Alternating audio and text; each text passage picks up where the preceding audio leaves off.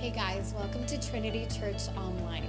For more information, please visit us at ourtrinity.org, or you can find us on Facebook at Trinity Church of Wheat Ridge, or even on Instagram at Trinity Church CO. No matter where you are today, we are glad that you have joined us here. Erwin Lutzer once made these comments.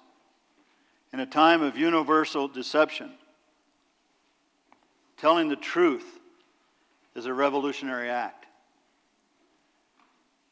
And I want to tell you, every time that I step into the pulpit, I want to commit a revolutionary act. I want to speak the truth. I will always want to speak the truth of God's Word. Today we're coming to the last message in our study on Judges. And I want to bring its truth to a conclusion. Because the checking of ungodliness in the days of Judges was largely in the hands of the people. It was their responsibility to check ungodliness. And today, like them, we have no Moses. We don't have a Joshua. We don't have a king like David. And the same thing could be said of us today as what's said in their day. Every man did what was right in their own eyes. Even in our churches. That means that today, just like in the days of Judges, the people themselves, both individually and corporately together, were responsible for checking ungodliness. That should be up on our notes. They were responsible for promoting holiness. Now I want you to stop and think about that a minute. You are responsible to uncheck. You are responsible to promote. And if you don't do it, no one else is going to do it. No one else is going to uncheck or check godliness. No one else is going to unpromote or promote holiness unless we do it. Let's bow together.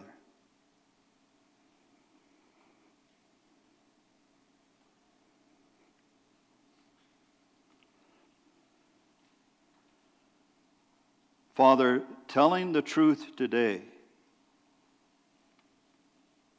goes against everything of the lies, the deceptions.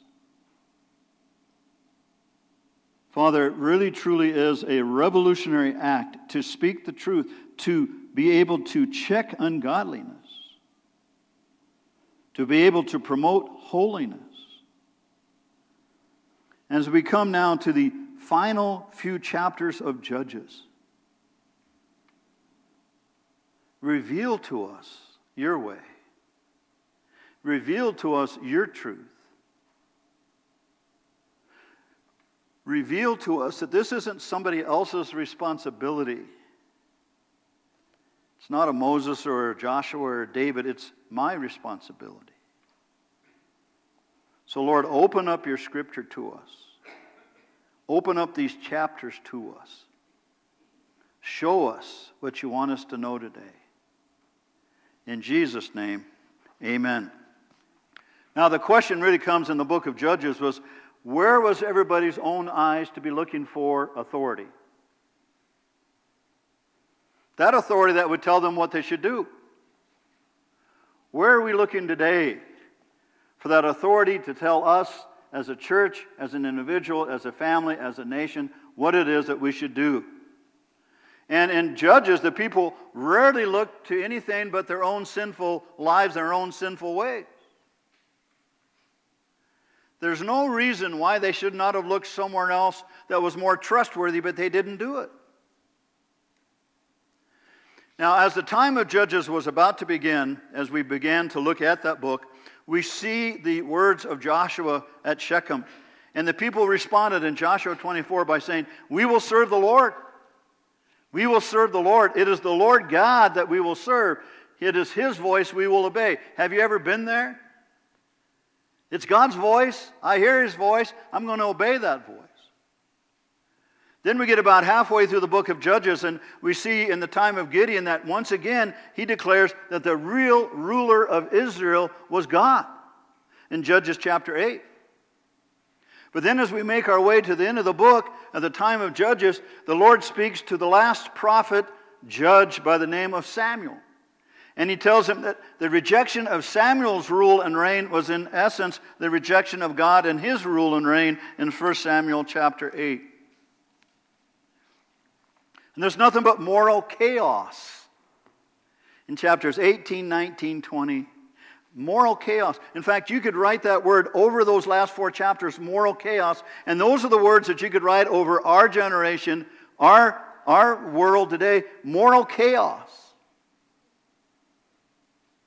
See, we're being told that the only way somehow to make the church and Christianity relevant today and appealing is to move the markers. We keep moving the markers to make it more relevant, more appealing.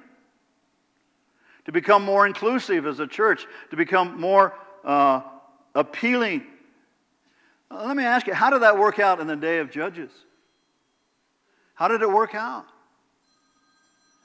See, the alternative in every circumstance is for us to acknowledge the God and sovereign rule, His authority, His reign in our life. That's the only way we're going to know what His authority is to be able to acknowledge it.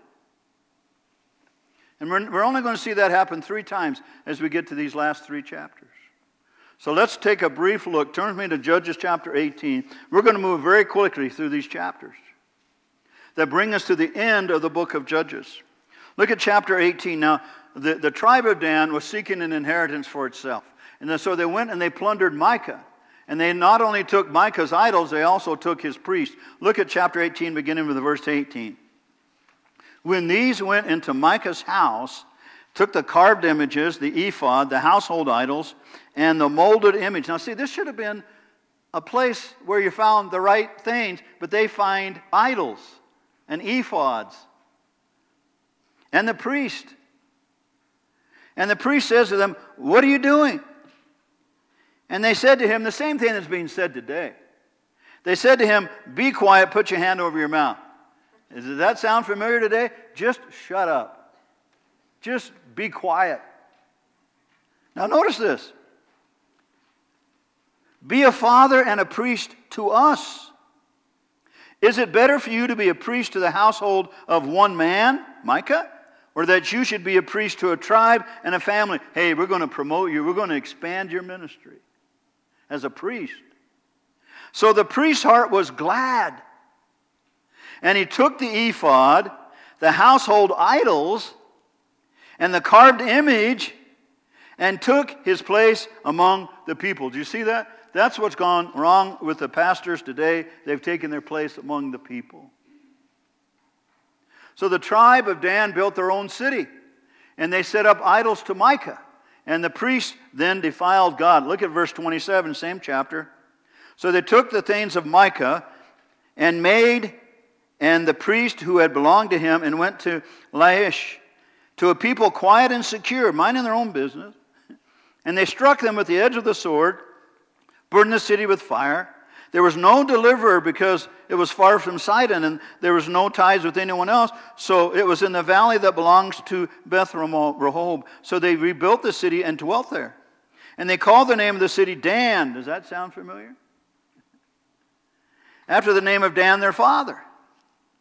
Then verse 30, then the children of Dan set up for themselves the carved images of Jonathan, the son of Gershom, and the son of Manasseh, and his sons were priests to the tribes of all of them of Dan. So look at verse 31. So they set up for themselves Micah's carved image, which he made all the time the house of God was in Shiloh. Now let's go to chapter 19. Another Levite this time. These are the ones that are supposed to be serving God, representing the people to God. Another Levite calls for a concubine. So he takes a concubine from Bethlehem in Judah, and then she decides that she's going to leave him, so she goes back to her father's house in Bethlehem. So then he decides he's going to pursue her, so he goes and follows her and talks nice to her. So she invites him to her father's house, and they are to spend 5 nights being entertained there. Now the Levite then was going to take his concubine, and he left for Geba. And he couldn't find a place to stay in Geba, so he decided he was going to stay in the open courtyard. and spend the night there in the open courtyard. And an old man comes in from the field, and he warns them not to stay in the open square at night, and the old man invited him to his house for fear of the homosexual community. Let's pick up the story in verse 20. And the old man said, "Peace be with you. However, let all your needs be my responsibility, only do not spend the night in the open square." So he brought to him in his house, and he gave fodder to the donkeys, and he washed his feet and ate and drank. And they were enjoying themselves. Suddenly, certain men of the city, perverted men, surrounded the house and beat on the door, and they spoke to the master of the house, the old man, saying, "Come out, bring out the man who came to your house, that we may know him carnally." Now, is there any doubt what's going on here? But the man, the master of the house, went out to them and said to them, "No, my brethren, I beg you, do not act so wickedly, seeing this man has come into my house. Do not commit this outrage. Look here, here's my virgin daughter and the man's concubine. Let me bring them out. Humble them and do with them as you please, but not to this man. Do not do such a vile thing." But the men would not heed him. So the man took his concubine and brought her out to them. And they knew her and abused her all night until morning, and when the day began to break, they let her go. Then the woman came as the day was dawning, fell down at the door of the man's house where the master was, till it was not light. And when her master arose in the morning, he opened the doors of the house and went out to go to his way, and there was his concubine fallen at the door of the house with her hands upon the threshold. And he said to her, "Get up, and let us be going." But there was no answer. Why? Because she was dead. So the man lifted her onto his donkey, and the man got up and went to his place.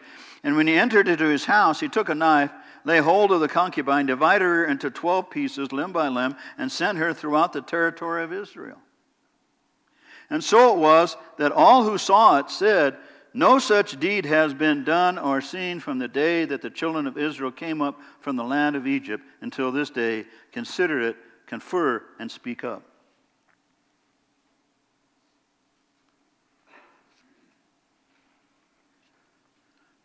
Let's go to chapter 20. We're going to build on all this. When the story of the body parts of this concubine went throughout all of Israel, Israel decided to make war on Benjamin. So Israel inquired of the Lord twice, and they were still defeated by the Benjamites. Look at chapter 20, beginning with verse 18. Then the children of Israel rose and went up to the house of God to inquire of the Lord, and they said, "Which of us shall go up to battle against the children of Benjamin?" And the Lord said, "Judah first." So the children of Israel rose in the morning and encamped against Geba.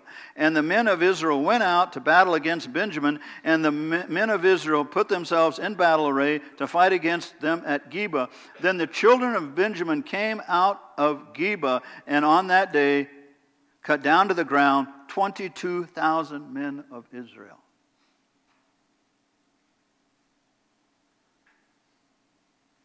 They lost.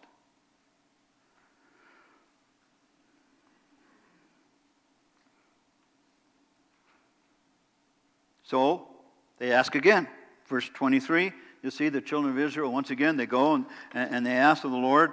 And so the children of Israel in verse 24 came and approached the children of Benjamin, and Benjamin went out against them. And this time they cut down 18,000 more. Now God had never promised a victory. He was testing them. So they inquired of him again, the third time. Verse 26, then all the children, that is, all the people went up and came to the house of God and wept, and they sat there before the Lord and fasted that day until evening, and they offered burnt offerings. So in verse 27, the children of Israel inquired of the Lord. The ark of the covenant of God was there in those days. And Phinehas, the son of Eleazar, the son of Aaron, stood before it in those days, saying, "Shall I yet again," the third time basically, "go out to battle against the children of Israel, or the children of Benjamin, or shall I cease?"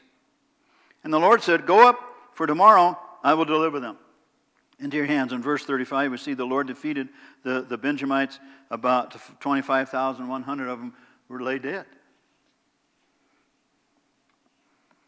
Now let's go to verse 21. You say, are you going to make a point here? Yeah, I will. Let's look at verse 21. Israel now realizes that there is a tribe missing. There's not 12 tribes now. Look at verses 1 to 3 of chapter 21. Now the men of Israel had sworn an oath at Mizpah, saying, none of us are going to give our daughter to a Benjamite as a wife. So then the people came to the house of God, and they remained there before the Lord till evening, and they lifted up their voices, and they wept bitterly, and said, O Lord God of Israel, why has this come to pass to Israel? Hello. They should have known why. That today there should be only one tribe missing in Israel. Now they needed to find wives for the Benjamites in order that they could repopulate the tribe of Ben. So you see that little plan that came up in beginning with chapter 21, verse 7. What shall we do for the wives for those who remain? And in verse 8 they said, what is there one tribe in Israel who did not come up to Mizpah to the Lord? And in fact, one had not come from the camp of Jabesh Gilead to the assembly. For when the people were counted, indeed not one inhabitant of Jabesh Gilead was there. So the congregation sent out, and there 12,000 of their most valiant men, and commanded them, saying, Go and strike the inhabitants of Jabesh Gilead with the edge of the sword, including the women and the children. And this is the thing that you shall do. You shall utterly destroy every male, every woman who has known a man intimately. So they found among the inhabitants of Jabesh Gilead 400 young virgins who had not known a man intimately, and they brought them to the camp at Shiloh, which is in the land of Canaan. Well, there's a problem. There still weren't enough women. Look at verse 14. So the Benjamites came back, and they gave them the women whom they had saved alive from the women of Jabesh Gilead, and yet they had not found enough of them. So now the next story comes. It's the best dating website you've ever seen. They didn't even have to even fill out to see if they're compatible or not. Let's go take a look at this dating plan that they had. Actually, it was worse than that. Let's go to verse 18. However, okay, we cannot give them wives from our daughters because we made an oath. Then they said, verse 19, in fact, there is a yearly feast of the Lord in Shiloh, which is north of Bethel on the east side of the highway that goes up from Bethel to Shechem and south to Lebonah. Therefore, they instructed the children of Benjamin, saying, now look at this, go lie in wait in the vineyards and watch, and just when the daughters of Shiloh come out to perform their dances, then come out from the vineyards, every man catch a wife for himself from the daughters of Shiloh, and then go to the land of Benjamin. Now think of this. And so they did. And now all 12 tribes are completed.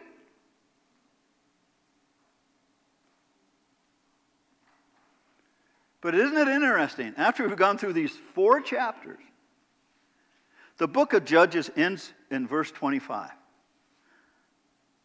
In those days, there was no king in Israel, and every man did what was right in their own eyes. Now, here comes my conclusion to the book. I want to give you a lot of things here. First of all, God was always there. God was always there.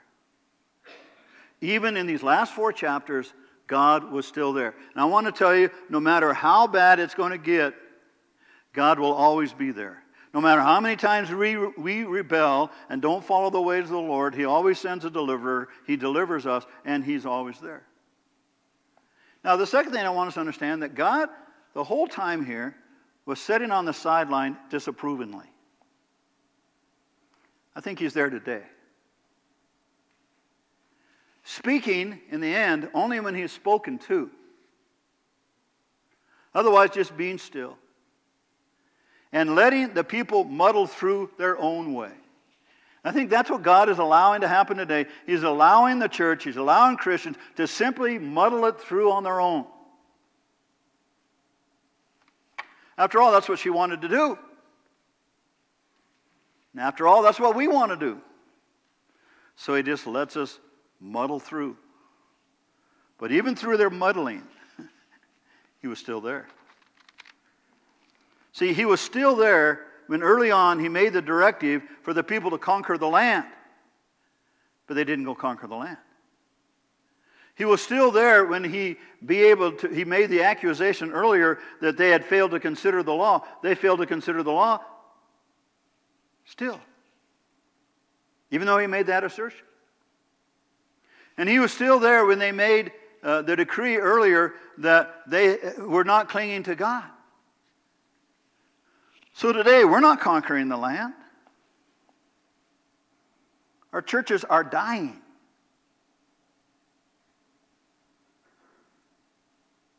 We're not considering the law. In fact, we do very little preaching from this book anymore. You go to most churches, they're going to tell you good stories, but they're not going to be preaching from this book. We're not considering the law. We're considering good things, the things we want to hear, the things that tickle our ears today.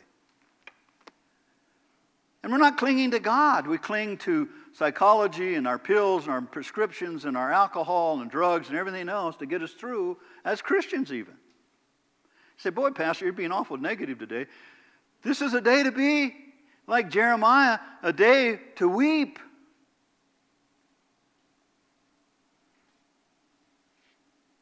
But see, God was still there. The people had not conquered, they had not considered, they had not clung to God, but he was still there. They were left to their own ways to follow and try to find God on their own, and they couldn't do it. And this reminds me, this is where I want to bring our parallel to. Let's go to Romans 1. This is the parallel chapter to the whole book, in my opinion, of Judges. Let's go to Romans chapter 1. You know it. Let's go to Romans chapter 1. Begin with verse 18 and follow this through. And I'm going to have you underline some key things in here. Romans chapter 1. For the wrath of God is revealed from heaven. How many of you think that God's wrath is being revealed from heaven today? Right? It says, for the wrath of God is revealed from heaven against what? Against all ungodliness and unrighteousness of men, notice this, who deliberately suppress the truth in unrighteousness. They hold down the truth. They don't want the truth. They want to live by the truth. Because that which may be known of God, it's manifested in them, for God has shown it to them. For since the creation of the world, his invisible attributes are clearly seen, being understood by the things that are made, even his eternal power and Godhead, so they are without excuse. Go out and look at the stars. Go out and look at creation. There is a creator. Now notice this. Because, verse 21, although they did not know God, they did not glorify him as God. Nor were they thankful in their heart, but became futile in their thoughts. Their foolish hearts were darkened. Professing to be wise, they became fools. Now notice this. Changing the glory of the incorruptible God into an image made like corruptible man, and birds and four-footed animals and creepy things. Therefore, underline this statement the first time. God gave them over. God gave them up. That's what's going on. That's what's happening. God gave them up. To what? To uncleanliness. In the lust of their hearts, to dishonor their bodies among themselves. That's number one. Number two, to exchange the truth of God for the lie and worshiping and serve the creation rather than the creator. That's what we do today. With all of our emphasis today, and I'm not trying to be opposed. I'm a conservationist. I can go on and on. But I want to tell you what. We're worshiping Mother Earth. And that goes all the way back to, what's her name? Jezebel. And the spirit of Jezebel. Sometime go back and look at that. And how it appears into our culture and society. where we are worshiping man and we're worshiping the creation around us rather than the Creator himself. So that's how God gave them up the first time. Now notice this. For this reason, here's the second time, verse 26, God gave them up to vile passion. Now notice this. Because we just saw it in Geba. We see it in Sodom and Gomorrah. We're seeing it today. God gave them up to vile passions, for even their females, women, exchanged the natural use for that which is against nature. Now, I'm not saying this. God's Word is saying this.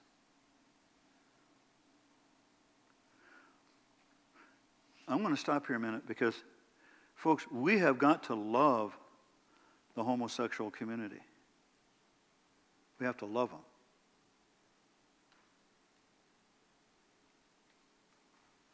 But we have to speak the truth as a revolutionary thought into their lives. Because to me, and sometime I'll just teach on this subject alone, homosexuality is a result of unmet needs in childhood primarily. Usually the woman, unmet needs with the mother. Usually the man, unmet needs with the father. I'll prove this sometime in another message. I'm going to go off again. I was in a home talking with a couple in my house, and the question was asked, well, what happens when your child, and I'm going off my message here a minute. What do you happen when the child is born with both sex organs? What do you do? I said, I go to the Creator.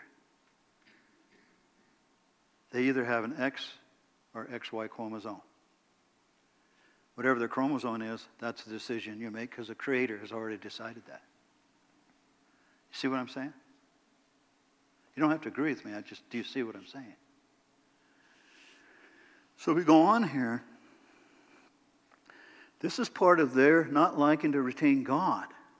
See, where did homosexuality come from? Where does this worship of creation, where did it come from? By not acknowledging God. Giving up on God. So God allows us to go. And notice this. Likewise, the men, leaving the natural use of the woman, burning their lust for one another, men with men, committing that which is shameful, receiving in themselves the penalty of their error which was due. Now I want to tell you, folks, there's another letter being added to the LGBTQ community, and it's the letter A. Did you know that? It's ally.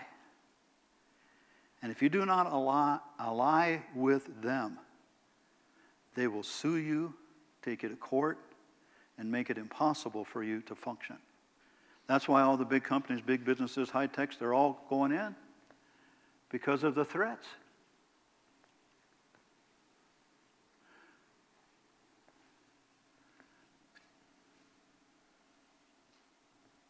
I've seen people who've lived that lifestyle delivered by the grace of God. I've seen it.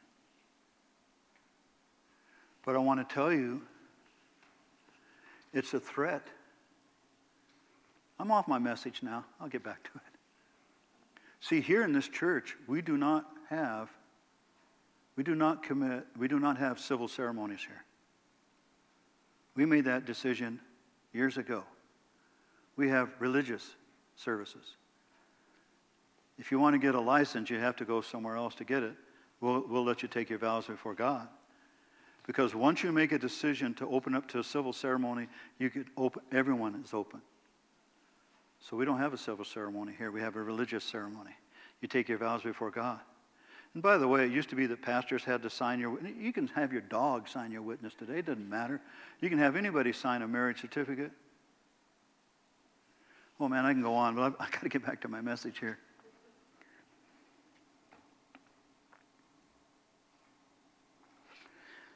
The third time, as they did not like to retain God in their knowledge, underline it again, God gave them over to a debased mind to do those things which are not fitting. I won't go in. Then he lists those whole list of things. See, this is why we are where we are, because they don't want to retain God in their knowledge. But even here in Romans, God's not abandoned his people. We have in the end, in the book of Judges, the story of grace. Folks, it's always about grace. We here at Trinity believe in a grace-oriented ministry. Not laws, not order, not rules and regulations, do's and don'ts. Grace. And you see, God has bound himself to us by unbreakable promises. Would you get that down? God binds himself to us with unbreakable promises. Romans 5:20, where sin abounded, the promise is grace abounds even more. That's a great promise that God's bound himself to us. Romans chapter 8 says, who shall separate us from the love of God which is in Christ Jesus? Tribulation can't, distress can't, persecution can't, famine can't, war can't, peril can't. For I'm persuaded, this is his persuasion, neither life or death or principality or powers or not, life, death, principalities, powers, things to come, things present, things to come. Nothing, there I go, will ever be able to separate us from the love of God in Christ Jesus. Boy, it's embarrassing to try to quote something you don't quite have it right. But do you see the exceeding promises there? God abounds in love. And nothing will ever separate us. And then if you go to 2 Timothy chapter 2, verse 13, even though we are faithless, he remains faithful. See, God cannot deny himself. He is a faithful God. These are the binding promises that the people in Judges had, that we have today. Where sin abounds, grace abounds more. Nothing can separate us from the love of God. And even if we're faithless, he is faithful. There's a Christian poet by the name of Vasily Zhugalowski. And this is what he said. We all have crosses to bear. And we're constantly trying on different crosses for a good fit. What's he saying? We're trying to find a lighter cross.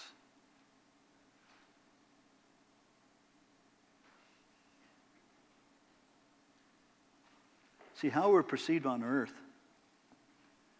is not as important as how we're perceived in heaven. How are you being perceived in heaven? Let's bow together. God, I want to thank you for your grace. That you bind yourself to us even when we're unfaithful. With exceeding great and precious promises that your love is always abounding. That nothing will ever separate us from it. That, Father, even though we are faithless, you are faithful to us. Lord, in these days in which we live, when it's going to get harder and harder for Christians to live without consequence and without persecution, it's coming. It's here. Father, help us to conquer the land, to consider your ways, and to cling to you. In Jesus' name we pray. Amen.